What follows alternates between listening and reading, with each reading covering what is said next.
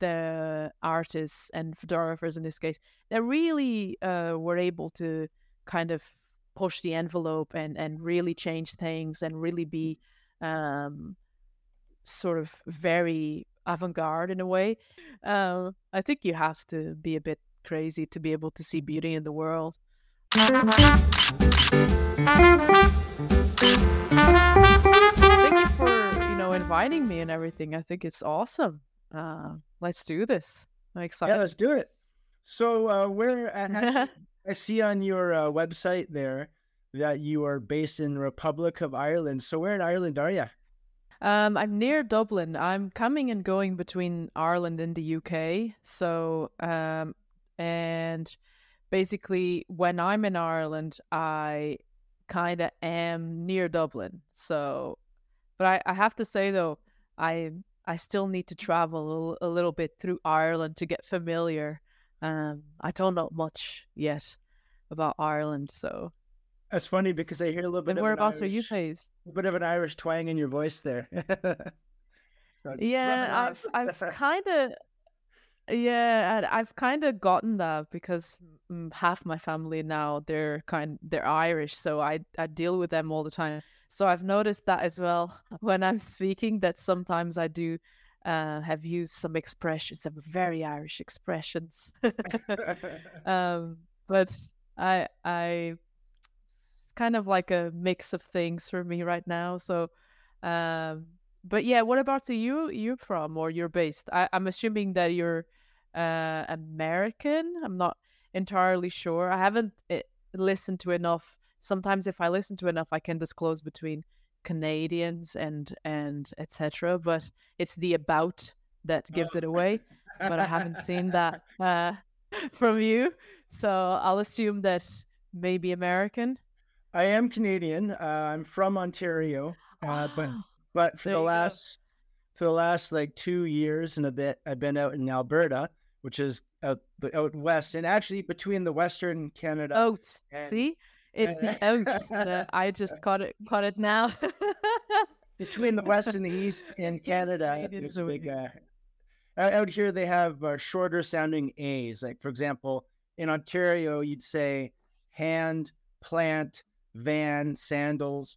But in the west, it's van, hand, pan, van. It's like a shorter, flatter. Yeah. Yeah. Anyway. I always thought like when I hear Canadians, they always go like, "Oh, it's about." Like that's how it sounds to me about like at the end or I'm out kind of it's there's certain like sounds, but it's the about that gives it away Yeah. for me.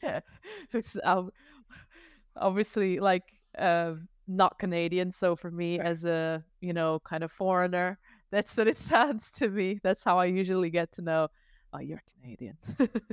I have some good friends in Ireland. I was there in Nice. 2012 and 2013, and then for my honeymoon in 2017.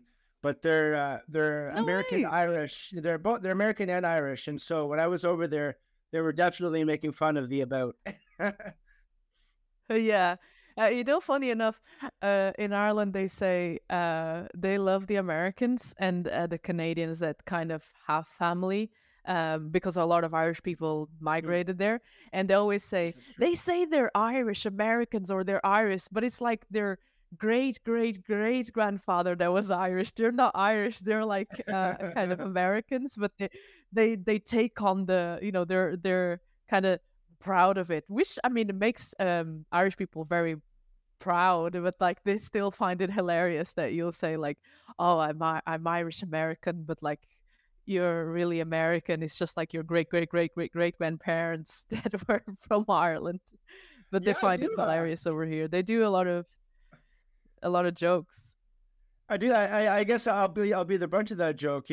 I Canadian for 200 some odd years, but was the first to go Yeah, back to Ireland kind of since we left, and to go back to like the little town gotcha. where we're from, and just kind of yeah, I'm all about. I'm definitely proud of my Irish heritage, even though, like I said, 200 years ago, right? No, but I think they make it like they make fun. They find it hilarious, but I think they actually they are very proud when people say, "Oh, my so and so," and they come over here. There's so many stories of people that come over here and say, "My, great parent, my great grandparents, or my grandma or auntie or whatever, they went to America at so and so."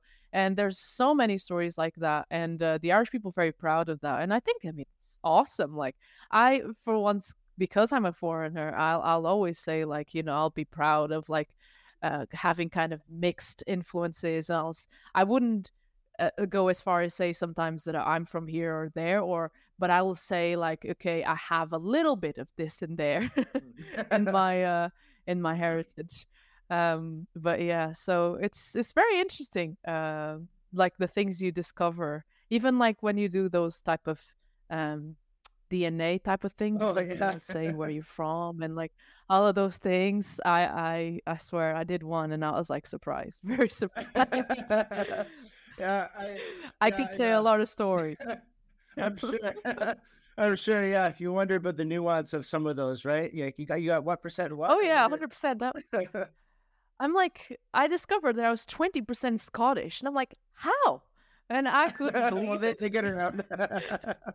So I'm gonna be going to Scotland hopefully this year, and I'm gonna be saying I am 20% Scottish. My great great great great grandparents, one of them that must have definitely been Scottish or something. So I'm gonna claim my Scottish heritage later this year. I'm planning to go there, but I think it's gonna be fun. But yeah, I mean, it's amazing. Like you definitely then have like some sort of mixed heritage, so Irish and like probably different parts of Canada as well. That's Yeah. cool. That's cool. So, deadly serious question. I don't know if you partake of, of spirits, but if you do, what do you think of the Irish whiskey? Oh, I'm a great fan of whiskey. I drink whiskey. Like I love Oh, whiskey. good. No, no, no, no, no, no. Okay, Hold we on. can be I friends. know We can that be friends. oh yeah. I mean, actually, I was literally downstairs getting a cup of coffee, and I was going through my collection of whiskey because I needed to get to the coffee. But anyways, I have a lot of whiskeys. I wouldn't say like I'm like a big connoisseur because I don't really know. Sometimes, when people go and like, oh, this tastes of has hints of this and that, and you're tasting it, and you're like, no, I'm just drinking whiskey. I'm drinking that. You can't really flavor to that level yet. um, but I am a great fan of whiskey. Irish whiskey is great. It's very, it's very common over here. Jameson Oh is yeah, yeah, very yeah. popular.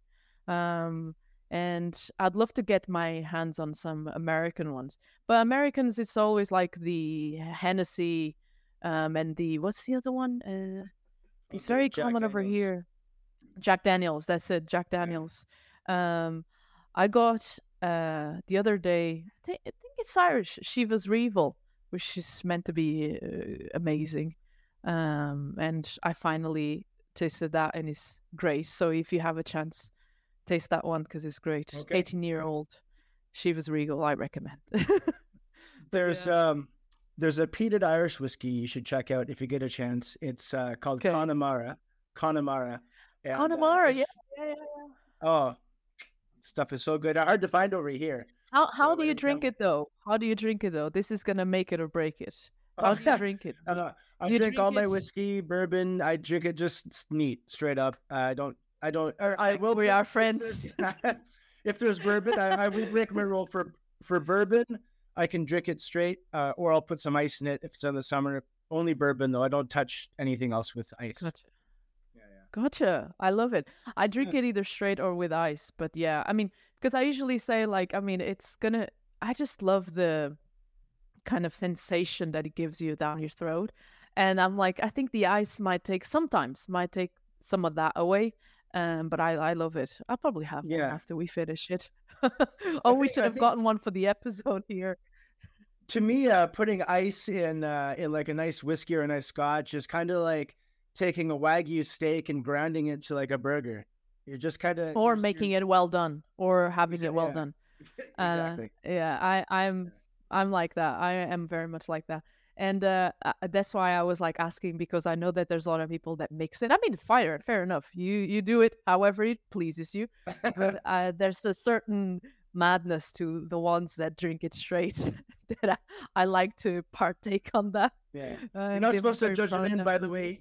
You're not supposed to judge a person by the way they drink their whiskey, but I do. I do. I'm sorry. I do. I do. I actually do. And I know that because say if I don't mind, say for instance, like people drinking my whiskey, right? But if someone's gonna drink my whiskey and they're gonna drink it straight with something else, like with mixed with Coke or whatever, I'm just like, what are you doing? If you're Yeah. gonna just drink it, Shame. don't waste it. So yeah, Yeah. no, Irish whiskey is amazing, and Scottish as well. Scotch, they call it Yeah. over there, but it's the same thing. Yeah. Yeah. Uh, Actually, my favorite distillery is a Scottish distillery, Auchentoshan, and they make amazing Scotch. okay, I don't think I've heard It's that. Auchentosan, I think is how you spell it out. Okay, gotcha, gotcha. I recently the last bottle I got was Method to Madness. It's called, and it's Oh, Irish. that's you said that Jameson is common. Jameson is actually kind of a brand before it's a whiskey, but they do. Yeah, that's right. It's not. It's not Yeah. like. No, no, no. I But agree completely.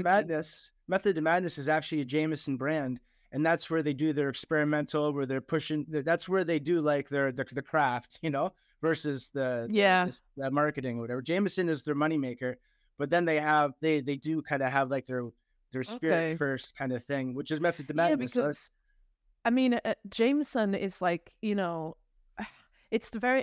It's not that it's not bad, but it's decent, right? It's common. But like if you want something a bit more, like you have to go for something else. I definitely have had a fair share of some, like when I go to a bar or something that I don't remember and I try to remember the names and then I forget and I was like, no. But I try to now, every time I go to a bar and I try a different one, I'll always write it down. But over here, actually, there's a great selection of like whiskey when you go to a bar or something. Especially because obviously Irish people, they are true, they live the stereotype of like they are good drinkers. They like to drink. I don't necessarily think that they drink a lot, but what they drink is like very strong. They like Hmm. strong drinks. So I feel like, they do have like that sort of stereotype, but they kind of fit into that stereotype of like they are connoisseurs. They know what they're drinking. But one thing I'll tell you though is like definitely don't come to Ireland and ask for like a half Guinness, because I had that experience and the guy in the bar looked at me like I was like a maniac. He was like, Yeah. "What? Wait, are you sure?" And I was like, "I just wanted to try because I wasn't sure. I'm not a big like kind of beer person, but I tried." And the guy, I swear, he's like, "Oh, you better make it a pint, love." He was telling me that. I had to go for one, and yeah, it was an experience. So one Uh, thing I'll always say to people: if you visit Ireland, definitely never ask for a half a pint of anything. People will look at you funny. Man, I do love it out here in Alberta so much, but you're really making me miss miss Ireland. I love it You there need as to come well. over. Oh Yeah, yeah, I you need to come absolutely do. over. How with the craziness of everything in the world and in Ireland, in Dublin actually, how is everything over there? Yeah. Kind of boots on the ground. How's the feeling there, and what's it like as a photographer To be there? Do you get out and shoot any of that?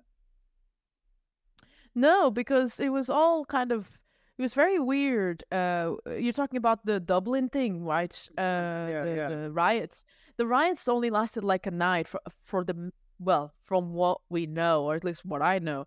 It was kind of very weird because the whole thing unfolded.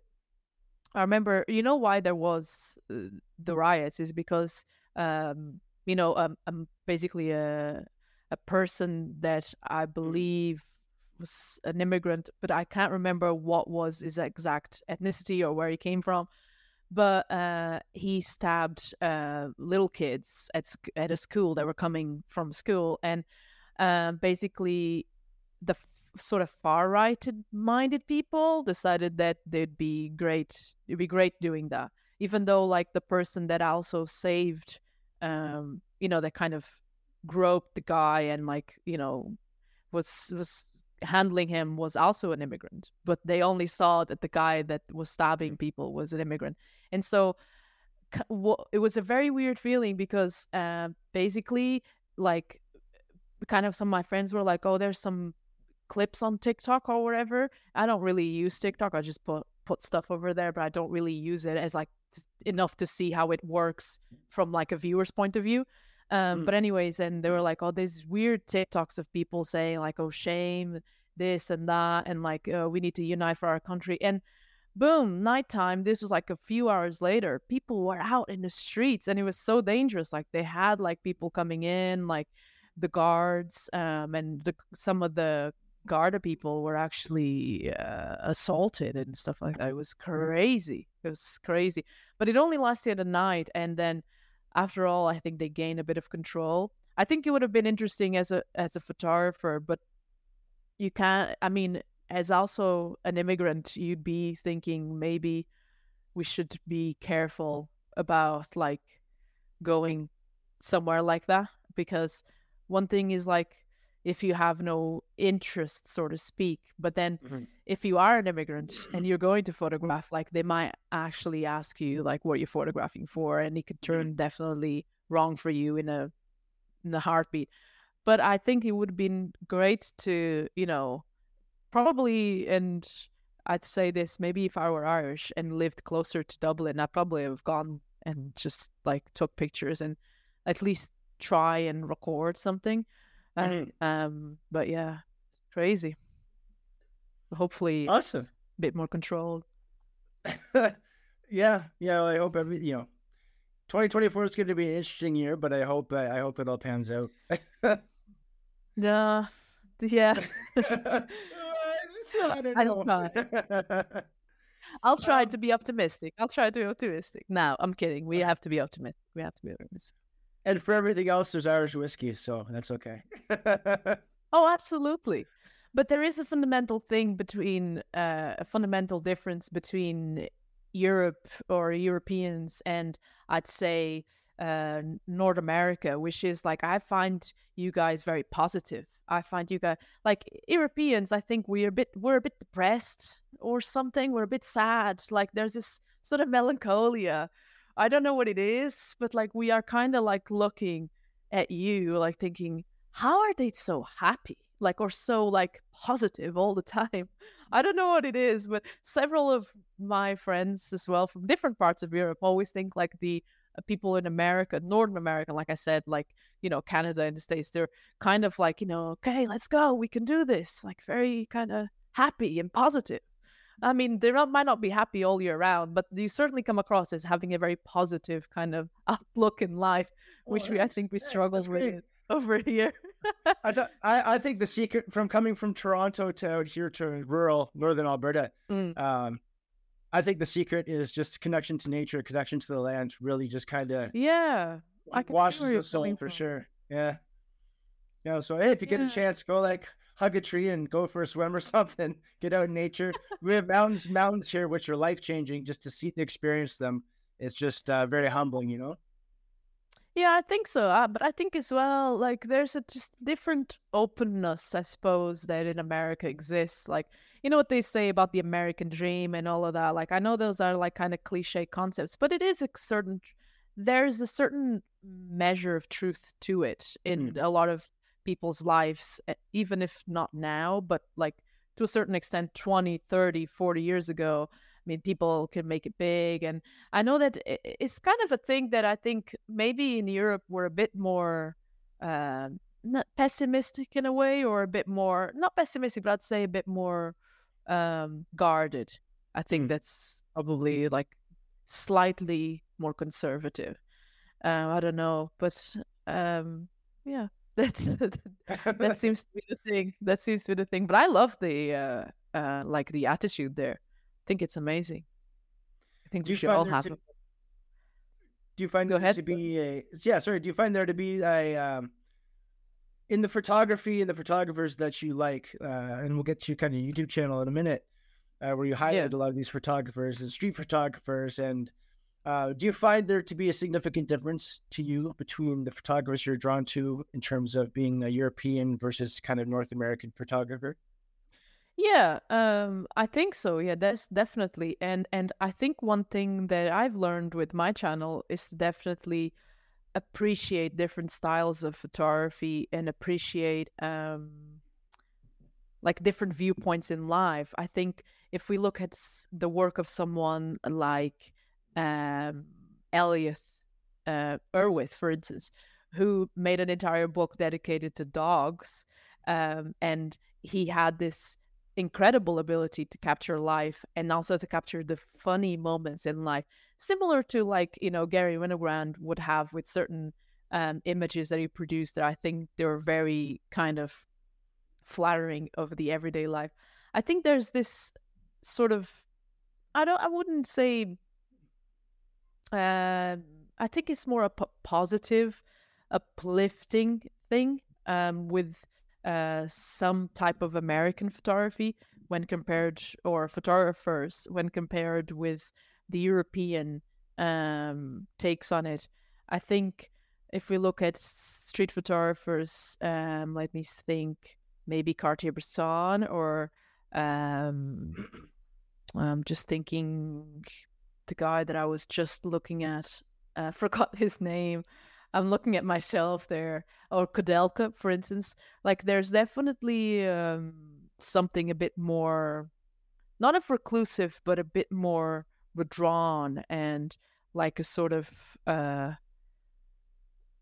ability to probably think live or something.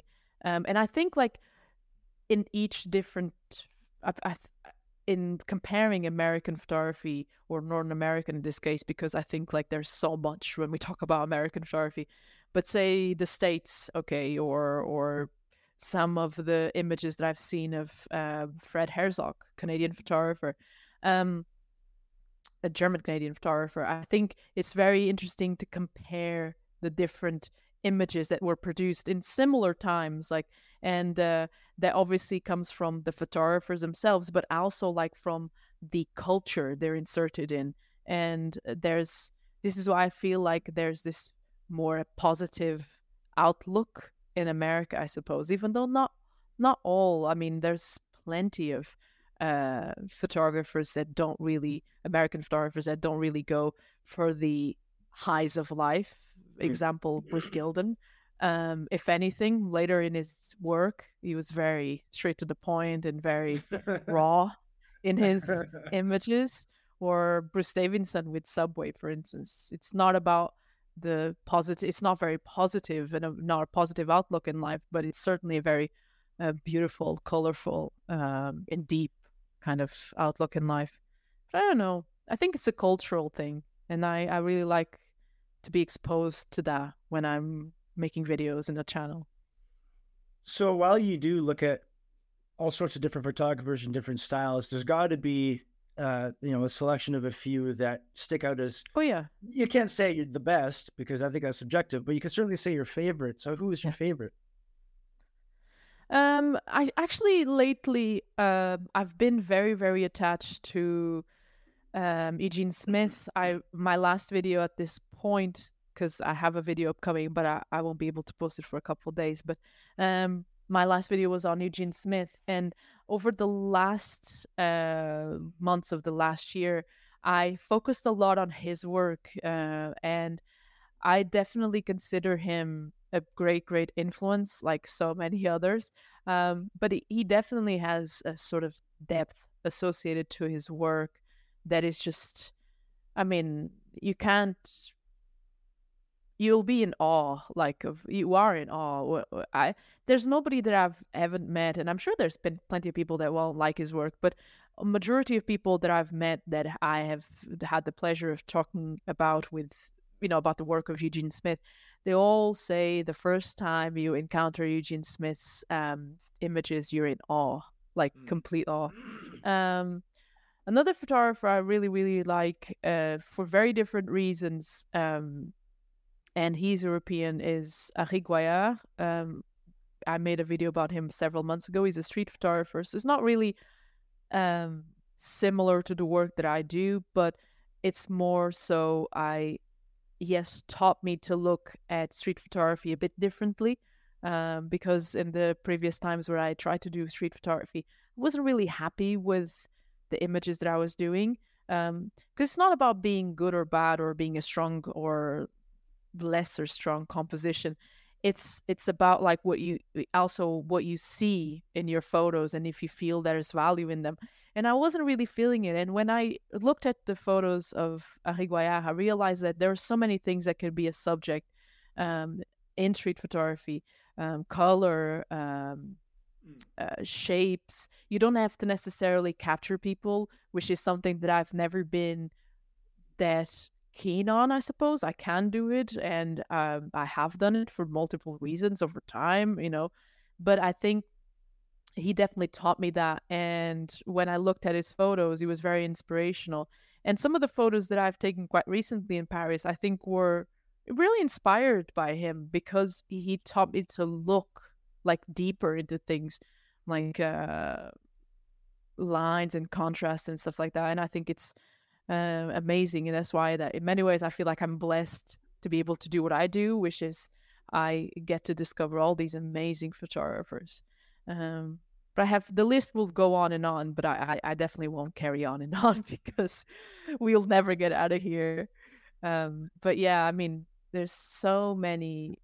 I'll just like to probably quote someone like Dorothea Lange, for instance, but for her example and for her, like, really, like, when you read a little bit about her life, um, you'll understand how much she had to battle to become a photographer, and like what the absolute obstacles that she had to overcome over her lifetime, her career, and etc. And you have to look at examples like that as well and admire them for their strength of character. So there's several reasons why I have a few individuals that I said they're my favorites. And sometimes there's nothing to do really with the photos, but more so like what they represented as well, and what they have kind of inspired me or motivated me in a way. I feel that definitely with Eugene Smith as well.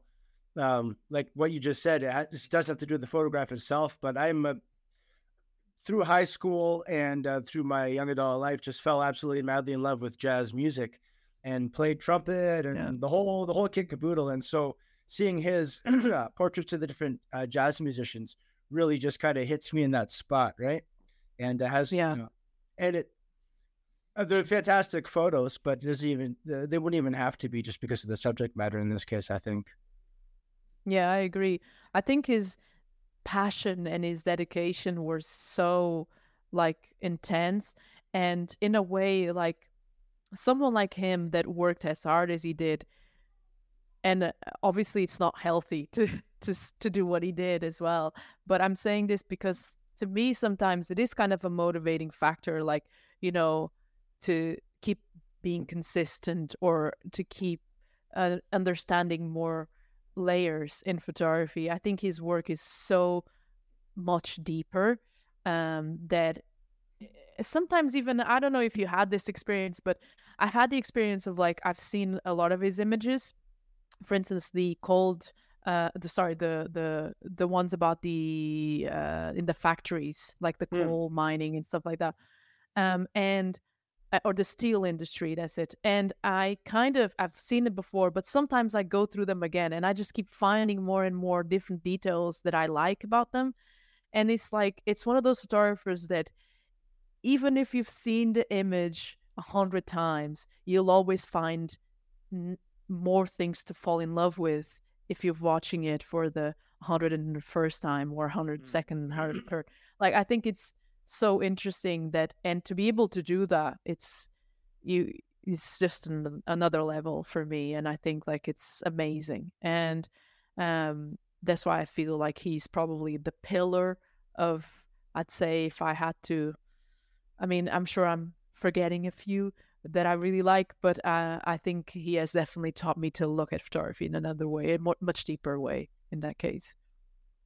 Did you start your journey in photography doing street photography, or like, just a lot of us do, right? Just kind of shooting what's around us. But how did you get your start? Like, what got you here to begin with? So it's a funny story. I mean, it's kind of, so I started in photography when I was really, really young. I had this kind of liking for photography. I was a very curious child, but I remember kind of toying around with like those 90s kind of point and shoots, and I didn't even know what I was doing.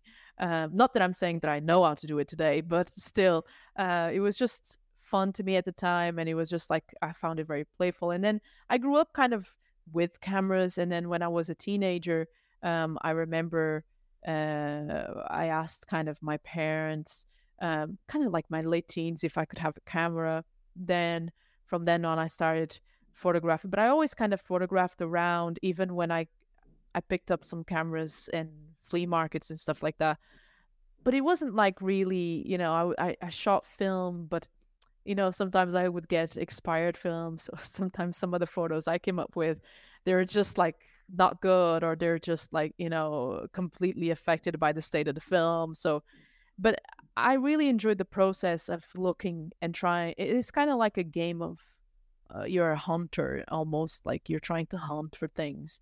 And I enjoyed that. And then steadily I got a camera when I was, like I said, in my late teens.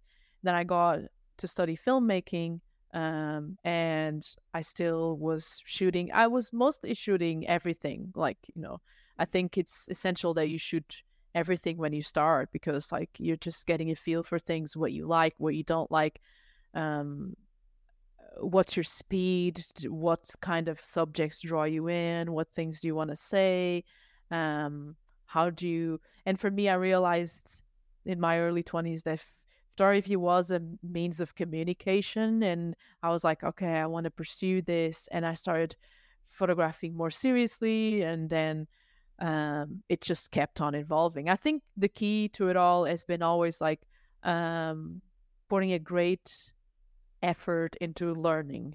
When I say learning, I mean as well looking at other people, studying, breaking down sometimes images to see how. I mean, there's no better way of learning by observation. Of course, you learn by experience. You learn by experience. The two best ways I feel are by experience, by going out shooting, and by observation. And for me, and sometimes I say this in my videos as well, it's not like all the things that I say in my videos when I look at a book, they're not written there. They're just like things that come with observation. And so it's such an important tool to develop. And so I've put a lot of effort since my early 20s to just kind of really learn to look into things, and look around me, be more present, and as well reflect on it, because I think it's super important, because sometimes I like to look back and analyze what I did. And I think that was kind of like my path with photography. And then once, like I said, I started taking it more seriously, that's when I started looking into like, okay, let's see this, people that are doing it and people that have done it. And I discovered some of the images that I already knew, for instance, like Dorothea Lange, that I'd seen on like my school books, but I didn't realize, had no idea who she was, like as in like all the other work that she had done. So for me, that was like insanely like interesting, and I just dove deep into it. I suppose that's kind of how it went. And in film school, I did some photography, but it wasn't really photography based. I never had like one subject that was about photography, but more like, sometimes I would use photography to either do some work, a storyboard, or something like that. So that's how it kind of, I was able to use it. So yeah, that was it. I find being a photographer first and getting into the filmmaking after the fact, that really obviously they're related, really helps, right? Yeah. Not necessarily in like all the other aspects like storytelling and all like the whole kit caboodle that goes to filmmaking, but at least in how to compose that shot. So did you started doing photography and then you got into filmmaking, or you kind of did both at the same time? No, I think it was all on par. It's very interesting because some of my earliest memories was being a kid. I remember that I've said this before, and one of my fondest memories of my childhood is being a kid and watching Charlie Chaplin movies, and asking my granddad, who is that guy on TV jumping like in the factory? In this case, it was Modern Times that we were watching. I'll never forget that. And it just he explained it to me, and I've always had this fascination with filmmaking, and so I think I kind of realized maybe I think it's just by accident, and I obviously placed it together much later that yes, I could do both things, or yes, they're both things are so related, but it was kind of on par. That's why I say it was on par because I would be interested in photographing people and stuff. And then, when I was not doing that and I had time, I'd be watching movies and I'd be breaking down. And I used to do this thing that I didn't realize it until like literally a few months ago when I found the notebook that I had of it. That was so important that I used to basically watch movies and either take pictures of the television or take print screens and then print them. And that would be, which is kind of like photos, right? But to me, it would be in a way how I learned about composition as well, like by stills. And by practicing stills, I was able to then kind of realize how important composition and storytelling is when you're, creating a moving sort of pictures. Mm-hmm. So it's kind of it went hand in hand, I'd say, one with the other. But yeah, I think now and like I said a few months ago, I found the notebook where I had all those little images that I had printed, and I was like, yeah, that makes sense. That taught me a lot. So yeah, super helpful. Okay, so here we are at a meaty part of the interview.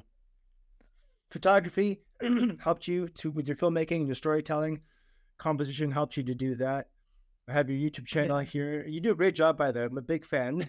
Oh, thank you. Thank you.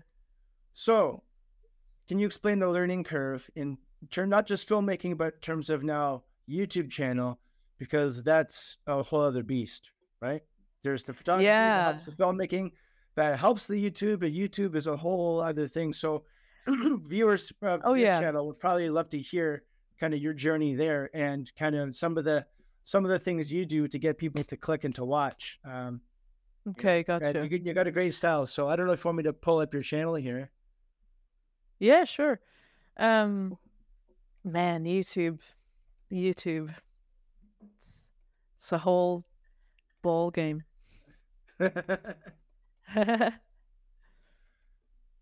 Okay, so here we are. Which is the one that was, here we go. The Eugene Smith one. This one. Yeah, that's right over there.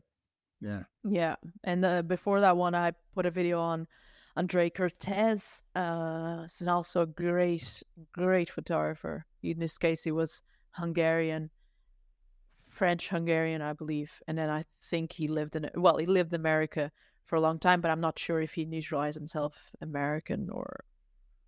But yeah, so YouTube, I think YouTube is one of those things that I know it's always been there. I mean, I'm a kid that grew up,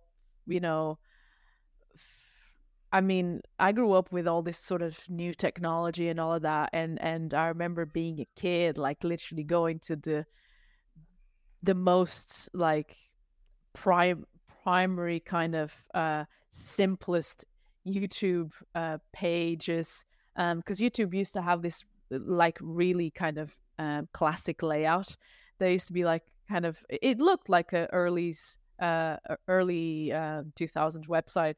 And I remember YouTube back then. I remember that I always was kind of obsessed with YouTube because I looked at YouTube as a way of finding things that I really liked, finding out more, and photography was one of them.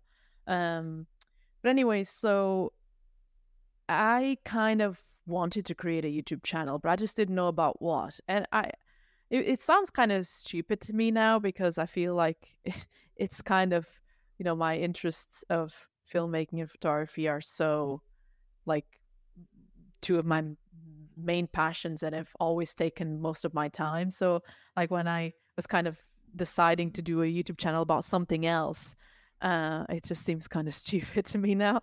But yeah, initially I wanted to create a YouTube channel to make documentaries. That's what I wanted to do about different things. And then I slowly realize, okay, no, I'm gonna have to do it about um, photography mainly, which is one of my biggest passions. And I started uploading videos back in 2020, I think. Yeah, beginning of that year, sort of like that. And YouTube was is a great tool. It has changed me as a person in the sense that I have become more comfortable talking in social settings. It has pushed me to be more creative. It has pushed me to be more curious. Um, it's yeah, that's YouTube's done a lot for me. And anyways, so I started with uploading videos here and there, and then the pandemic hits. And of course, what are you going to do when you have all this time and you live by yourself? I just fully dedicated myself into doing YouTube like nonstop. I was doing video after video after video after video. And I knew that obviously the ratio of quality over quantity will always be what I believe in. But at the time, I was just so there was a sort of satisfaction that came with like finishing a video, uploading it, finishing, uploading it, and I just lived for it. And um, it slowly started gaining like some traction, and then Jason from Grainy Days mentioned my channel, and a lot of people came and watched the channel, and I've thanked Jason because it really, like, for people like him and Sean Tucker, that and also the Photographic High, Alex Kilby, I think that's his name, mentioning the channel, and people were able to discover it, and then generally, just like posting, and people will find out about it.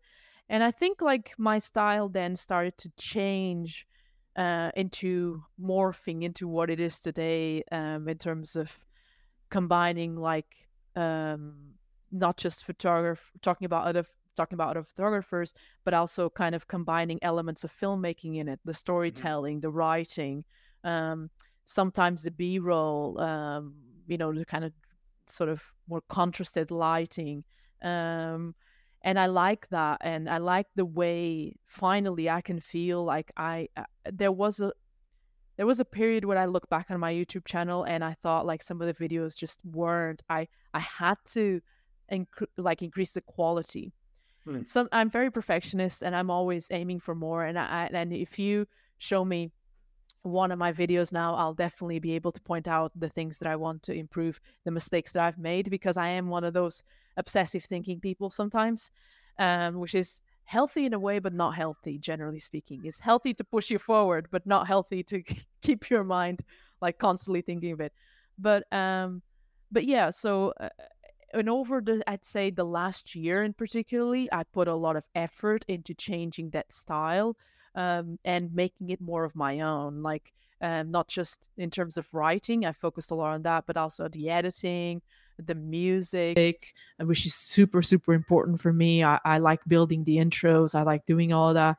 So it was kind of natural. In the beginning, I know I was doing a couple of different videos, kind of like sometimes I'd go out and photograph and whatever. That doesn't invalidate that I won't be doing it, but the way I'll present it, it won't be like the same. And so as I kind of further my journey on YouTube, I realize more as well of my style and the things that I like to do, despite the fact that I'm talking about other people. But I realize like the way I can write and the storytelling sort of tricks that I can do or pull to kind of keep people in, or this structuring of the videos or something like that. And yeah, I think that more so summarizes my journey on YouTube. And I'm incredibly grateful for it. I mean, it's amazing to even think that there's people that enjoy what I say and look forward to hear some of my takes on this individual and on that individual, or that also enjoy something that I want to bring more, which is a kind of more philosophical videos as well. For instance, like I did a video where I asked what makes a photographer. I don't know if you've watched this. It's basically the premise is what makes a photographer in an age where everyone can be or takes photos, right?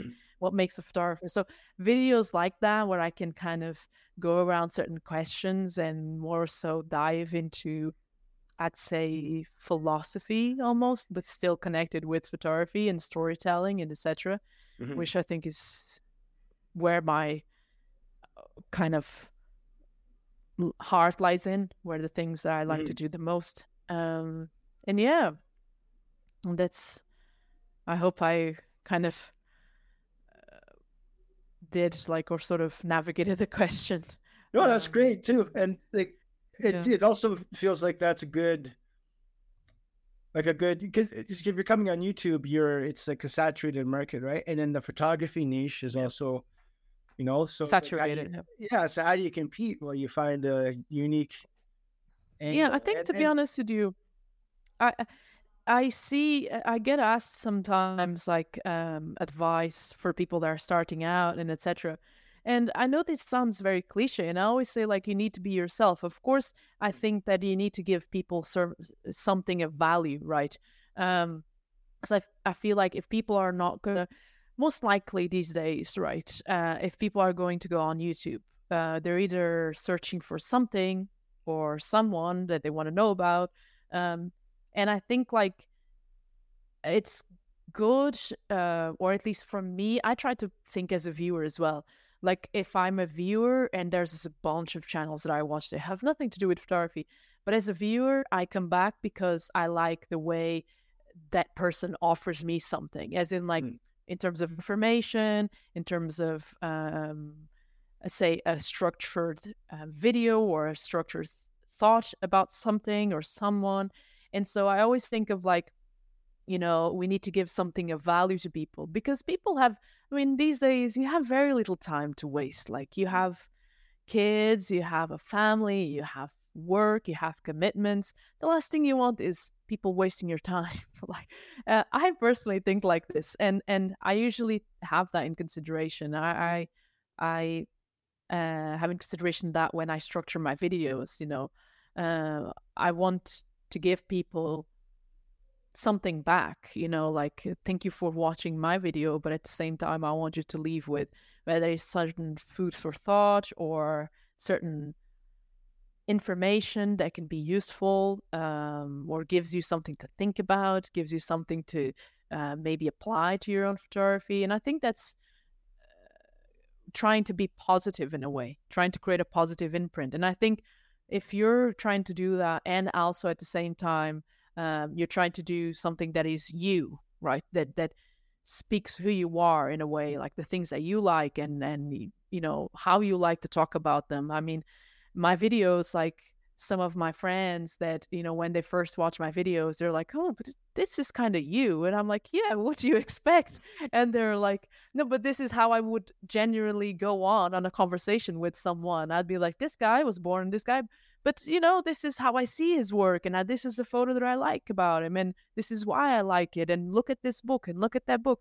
And I want to transmit that to my videos. So I'm literally just being myself, and I think that's two of the keys that I think that for people on YouTube, or at least from my perspective, and from other creators that I've had the pleasure of speaking with, that we've had similar conversations, and they say, yeah, it's about being yourself, because originality, we can dwell on that word and what it means these days.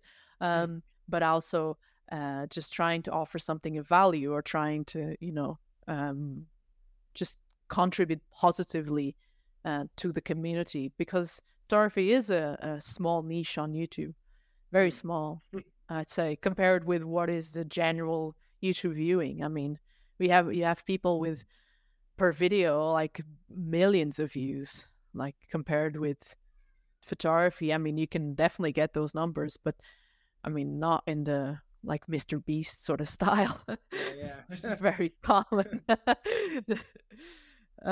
yeah, There's a few of the big ones out there: Peter McKinnon, Jared Polin, some of the big, those are like the behemoths.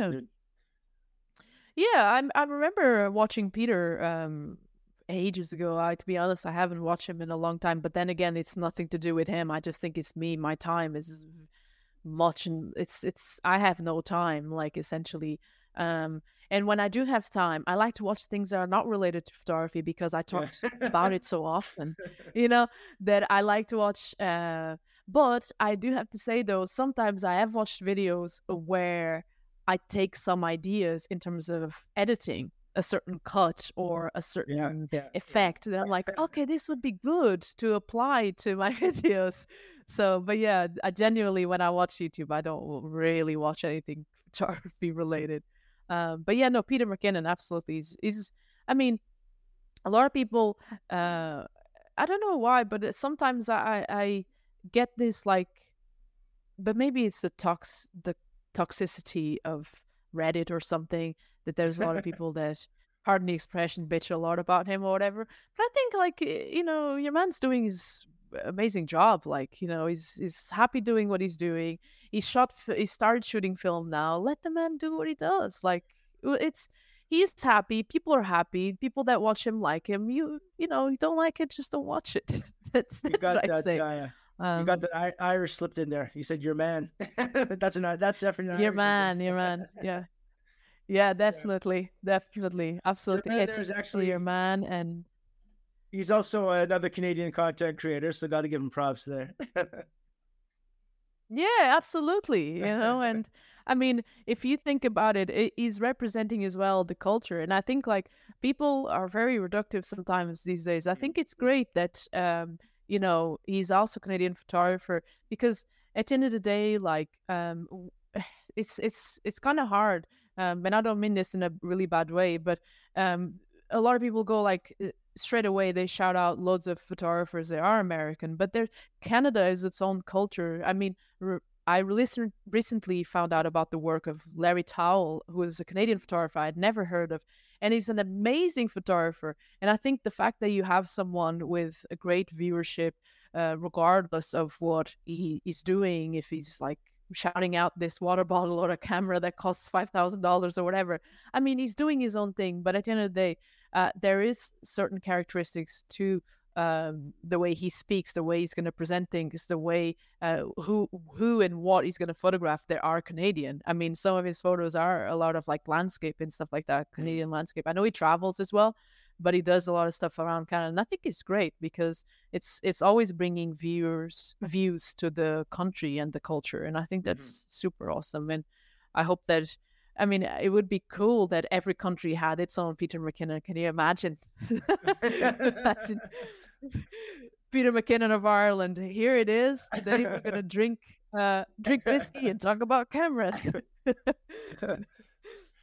That sounds like it'd be something. Yeah, that just sounds like a Peter McKinnon video. Yeah, absolutely. I mean, but I'm sure that there would be lots of variations. I just remember as I did that example there. I kind of remember Nick Carver, who I know that also likes to drink. He does a series where he drinks and talks about photography. Another brilliant guy that I think is an amazing creator and amazing photographer, and I really respect him as well. But yeah, Who's who are some of the photography channels on YouTube that you go to? Like you said, when you're not working, you kind of like to shut the photography brain off for a minute. But are there other photography channels that you go to yeah. you like to that as a consumer you watch? My God, this is gonna sound so bad, but I really have to be honest. There's not a lot. It's only because, like I said, it's sometimes what I do, it's so dense that I rather just watch something that is non-related to it. But if I had to say, I really admire the work Sean Tucker has done over the years on his YouTube channel, and his journey as a creative person is totally amazing. And I really admire I've had the chance of actually talking to him in person, and he's just a really awesome guy, and I really appreciate his philosophy and the way he structures his videos. He likes to go into the deep, not just scratch the surface. He likes to go into the deeper things. Um, Someone that I used to watch a lot. Again, lack of time and sort of just like needing to watch something else in photography, but someone that I really have always admired that has taught me a lot about photography is Matt Day. Mm. and Nick Carver. Matt Day and Nick Carver are to me kind of on the same sort of spectrum for me. I do go back and watch their videos, and I think they're amazing guys. And they've come a really long way. I like Matt for his depth when it comes to talking about like photography and going through his own journey. I like Nick because, again, obviously his images, but also his personality is quite gripping, and he's very funny with his kind of dry sense of humor. But yeah, I mean, those like would be the channels that I'd go on and I'd pop in and watch a video or two, and then I'll come back. And but I mostly watch just general sort of more documentary channels, like different channels. Neo, there's just about documentaries, about different aspects, economics maybe. Another one is Mentor Pilot, I like to watch, but that is about aviation. So yeah, I'm very curious about different stuff. So I like to watch, just at least try to learn a little bit about everything, because you never know. You might find yourself in a survival situation. That's why I usually say to people, you might find yourself in a survival situation, and you remember that the most random fact that you learned about something sometime can be useful. So that's what I think. What is the average flight But velocity yeah, of a swallow? exactly, and that can lead to your survival in a situation of When you have life to and cross a death. bridge or something. Who knows? But yeah, no. So when you do have when you are taking pictures rather than filmmaking, what is it that you like to shoot? What do you like to turn your camera towards? I usually like situations that suggest um loneliness, but also like they are contemplative in a way, um that are sort of serene is not really the word, but more there's a certain melancholia about it.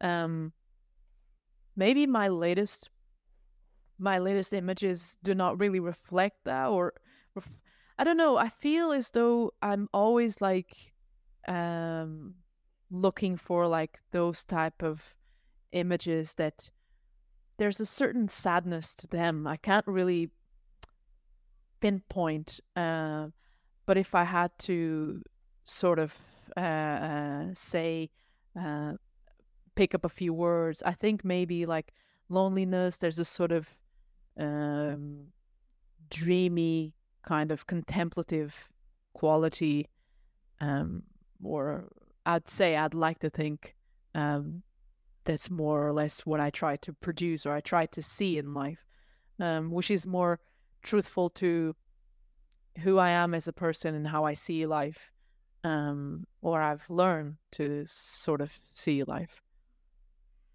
On So your I think it's on your about page on the website here. It says minimalist.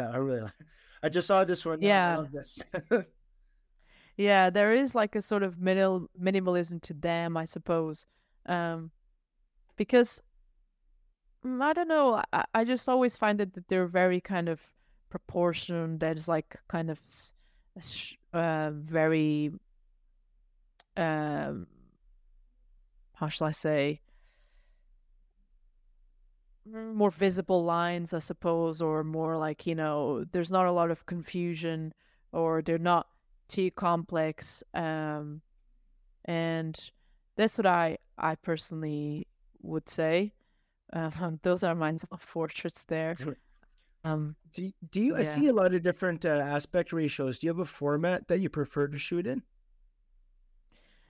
I shoot with two different formats. I have, well, I shoot 35 mil, and I shoot medium format. Those are mostly the formats that I use. I have had different ones in the past, um, but mostly it's what I prefer now. Just for the sake of trying and experiencing and learning, I think it's important to learn, or at least dabble with different formats as you go along, so that you can also mature in a way as a photographer, I suppose, like, and learn what you like, what you don't like, and etc. You have a very consistent style throughout, like on your thumbnails and stuff like that. So what are kind of the things that you Yeah. do to get that viewership? Yeah, I think titling and thumbnailing is, I mean, it's everything really. Like, when I say it's everything, because, I mean, it's like buying something you're going to buy with your eyes first. And we can't avoid it as viewers. Even when I'm looking at certain videos online, I find, oh, I like that thumbnail. So I always try to have similar style thumbnails, in terms of like the sort of text, very brief text, kind of like same sort of lettering. I try to go for photos that can create a big impact at first. For instance, the video about Eugene Smith, right, that we had just pulled before. I mean, the photo that I chose, I remember it's the guy with kind of the goggles, and it's kind of daunting. It's very, very strong. Like, it's an amazing composition. And then you have like career ending or something like that. I can't remember what I wrote, but I think it was something like that. And I think that just creates an immediate curiosity as well to see the video. And I try to get images that are sort of cinematic, that create a big impression, but also are suggestive in the sense that you kind of want to see more. And in there, I try to think as a viewer as much as possible, kind of the ability of trading shoes. So you can see, okay, would I watch a video if it had this thumbnail or that thumbnail? For instance, I remember, and I do play a lot with thumbnails. I try to select the strongest images from the photographers, and sometimes it'll end up like being a cropped version of it or something like that. And I meant this in a no disrespect. I know that, some people might think like, oh, but you can't crop pictures of others, but I think it's just more of like for the thumbnail effect. And I try to be with titling more entice people, and sometimes you do have to kind of, I mean, I know that obviously when you say like career ending pictures, like, it didn't end Eugene Smith's career, but like it's more for the effect of making you curious and making you click on it, even if you want to say, but it wasn't career ending, but then you're helping the algorithm, so it's kind of working at the end of the day. I think it's more like that. I think I like the simple thumbnails for me because I think it goes along with the style that I'm promoting in the video. And I think, along with that, the stronger images. For me, it's kind of, there's a cinematic quality to it, and a strong impression, and also, what was the other one? I said it like a minute ago. I think it was three of them. It was a cinematic, a strong impression, and, well, I can't remember. I'm sure that it'll be something along these lines. And also, I think at the end of the day as well, yeah, the curiosity, that's it. And also at the end of the day as well, to make them not looking the same, but they are some sort of similarities. So there's a sort of consistency in the style of, but then I think it's not, I think it's important, but also from an aesthetical point of view, like, but I feel that it's not like as relevant, because sometimes you can have a completely different thumbnail and it works really, really well, and you'll learn, okay, that's the one that really works for me, those types of thumbnails. But I think, when it comes to thumbnails, I try to be consistent, because I think the viewers there, well, my viewers, or the viewers of my channel in this case, they're a very matured audience. They're an audience that is not looking for the sort of surfacey video. And this is not to say that other people are doing surfacey videos, not at all. I'm just saying, like, just generally speaking, I think my audience is someone that are people that are looking for a deeper look into photography. And I think just my thumbnails might suggest that. I feel, I'm not sure now, but I dug myself in this hole, so I keep thinking in this thought. I'm gonna keep thinking this thought. Well, I think it helps, but maybe it doesn't. I don't know. I guess I'd like to hear what people have to say on this. I think But yeah. no, I think it probably does. I saw something that stood out on your channel actually on the home is you have all the thumbnails. A lot of them are black and white, and then you have that one that's Saul Leiter that stands out for them in color, Mhm. like still styled kind of the same way. But yeah, no, I was just Yeah. taking a peek at your channel before we got on today. I noticed that Saul Leiter one jumped out because of the color. So do you do you like do you I choose think black it's and the white or cinematic color? quality as well. Yeah. Um, it really depends. I think usually color works best.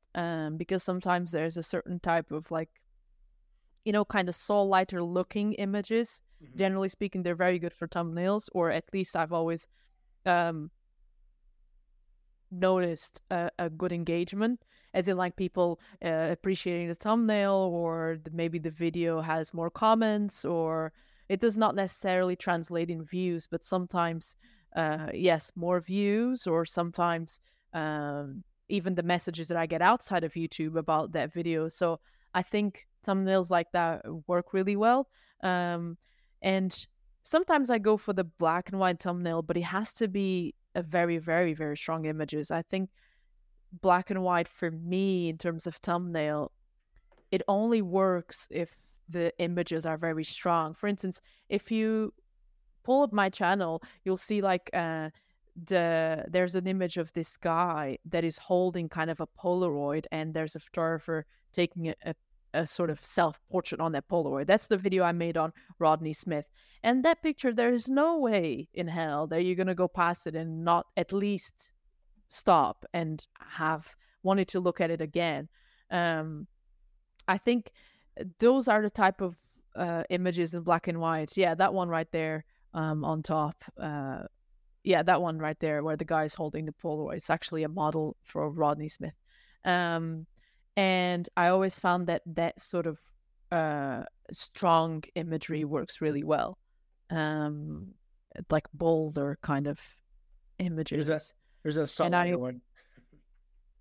yeah, exactly. Solar one. That was a long time ago, that video. But I really enjoyed making it. Yeah, Solar is an amazing guy. Soul as well. I was talking about Harry Goyard, but really Soul as well is one of my favorites in the sense of like, especially when it comes to street photography, making me look and reconsider everything that I knew to be street photography. I think he's just an amazing and very odd character as well. I watched a documentary with him. This is a very like kind of mad hatter, but kind of genius at the same time. It's very funny. But yeah. You you find that with like a lot of the photographers that you see their work and then you watch a documentary or interview with them and you're like, this guy shot that. No, sometimes I'm like, actually, sometimes I'm thinking more like, of course this guy did it, because Of course, this guy shot you that. gotta be a bit, like, yeah, exactly. Like, I mean, I think like the people that usually are so, especially when I look at the artists and photographers in this case, that really were able to kind of push the envelope and really change things and really be um sort of very avant-garde in a way. They were always kind of, very like kind of, I wouldn't like to say mad, because that's, it has a negative connotation, but they have to be like eccentric Hmm. in certain ways. And I think it does take an eccentric personality, or someone who um, is kind of very um, in their own heads. They have their own beliefs. Um, and I always found this with the photographers when I watched videos on them, or more so documentaries on them, like Gary Winogrand. Gary Winogrand is another one that when I watched a documentary on him, I wasn't surprised at all with how he spoke, how he acted. He's kind of like, always like looking up and always like ready to go, because his photography suggests that. And with Saul Leiter, I was expecting someone a bit eccentric, and he came across a bit eccentric as well. Like, so it's interesting that how people come across. I think you have to be a bit crazy to be able to see beauty in the world. Um, And I mean, with everything that's going on, you gotta be like a certain type of individual. And but there's luckily many individuals like that, and that's amazing. So yeah. I'd like you to talk to us about this. There we go. Sure. Tell us about this here, which is your book. Yeah, my book. So it's something that I kept under wraps. I can go and get one. I have one there. I'll give. Oh, nice. I think Okay, it'd be great. better probably to show you. Okay. There it is. Probably I'll put it closer. Kept it a bit under wraps for a long time, as I came to terms with putting it together, going through the images. So basically, I had this idea a long time ago because I like journaling and I like to reflect on experiences that I've had. And I decided to come up with a book that I would reflect on certain aspects of that I experienced when I was traveling to these countries. In this case, here is Nice, the south of France, and then Greece. So completely kind of different setting. And basically, I've always journaled. I journaled about these trips, and then I thought I should put something together like a visual diary or a travel diary. That was initially I wanted a visual diary, but I rather there was so much thoughts. There were so many thoughts that I had that I thought it'd be great to include writing in. But I was opposed to it because I didn't want to mix it to you. But then I came when I started like I printed the photos and I put it next to my sort of, just writings from the trip at the time. And I was like, oh, yeah, they could be a good thing. And so basically, I decided to come up with this concept of book that I wanted to, hopefully in the future keep up as I age and as I reflect on my experience as a photographer, not just from a traveling experience, but also like the challenges that I face, and that in a certain measure we all face, whether sooner or later, as when we are photographers. So here's one of the images that I really, really like, and I never had sort of revealed before. And I did it with some of these images here included in the book. And yeah, it basically, I'll be talking, it's kind of like almost like if I'm talking to you in a way, describing what I felt and what I photographed and how certain places touched me as a photographer, how they changed me in a way. And yeah, that's how it came to be. And it was like, let's say I worked on it during like a year. The concept was longer, but because I one of these trips here, it's actually last year, and it was like I was already working on a book, and I decided to scratch another destination that I had because I didn't feel like it was as important or it was as powerful, what I had to say. And I decided to include, it was Amsterdam. So that was the most recent trip here on the book, where I took kind of these pictures here. Nice. And yeah, that's the story of this book, Changing Light. And Changing Light because I think when I reflect, I do say in a book, like I mentioned, like the reason of the titling, or in some way I give you the like how the title came to be. But it was because in Egypt I really realized that I wanted to pursue this more seriously, and that like the people there really changed my outlook on certain aspects of life and photography. And so I decided to title this first traveling diary as Changing Light, because it was really, if it wasn't for these trips, and this opportunity to, know these countries, this culture with my camera, be able to photograph and see and experience what I did, I wouldn't be the same person. So I wanted to definitely leave it on a book form. And yeah, I'm happy with it. And I'm so curious to see what people think of it. Where can we get one? Is it just at you go to your website there? Yeah, so the book is sold out at the moment because I was doing a first round during December, the whole month of December. It was pre-ordering. I have gotten a few requests that I'm fulfilling as extra, but I'm trying to balance all this kind of first order to go through. So I don't want to. It's not just a question of overwhelming, but I don't want to mess it up as well with the orders that I already have. I have a big volume of orders. I don't want to kind of bite more than I can chew. Probably I'll do a second printing kind of round, and I'll let people know if I do.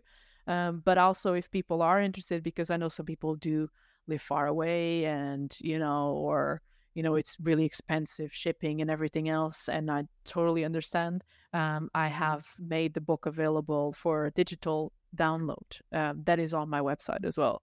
So if for now you can have access to it through the digital download. So yeah. Awesome. Tatiana Hopper, photographer, filmmaker, traveler, whiskey drinker. Yeah. And, that's right. And you can find Tatiana. The links all below in the description here to her website and her YouTube and all her various places to go see her stuff. So is there anything else you want to say, Tatiana, or anywhere you want to direct people to before we sign off today? No, I think yeah, you pretty much said it on YouTube, on social media and all of that game. So yeah, I'll be there, and I hope that people tune in if they haven't already. And I would like to thank you for having me and for the invitation. I really appreciate it. It's been fun. It's been a fun conversation. Oh, good. Well, thanks for coming on. Yeah. I've been watching your channel for a long time. I've really been looking forward to sitting down chatting with you about your work and about what you're doing. So I appreciate your time. Today for me, tonight for you over there, and the lovely Republic of Ireland, which I miss. I miss it so much over there. So yeah, you might see me over there. You need to come. You need to come. Yeah. I think I do. Yeah, absolutely. You need to let me know when you're over here. I just can't order a half pint of Guinness. I know that much now. Yeah, you can't do that. You cannot do that. All right. Slash it, my All right. friends. You have a good one. We'll talk to you soon. Cheers. Bye-bye.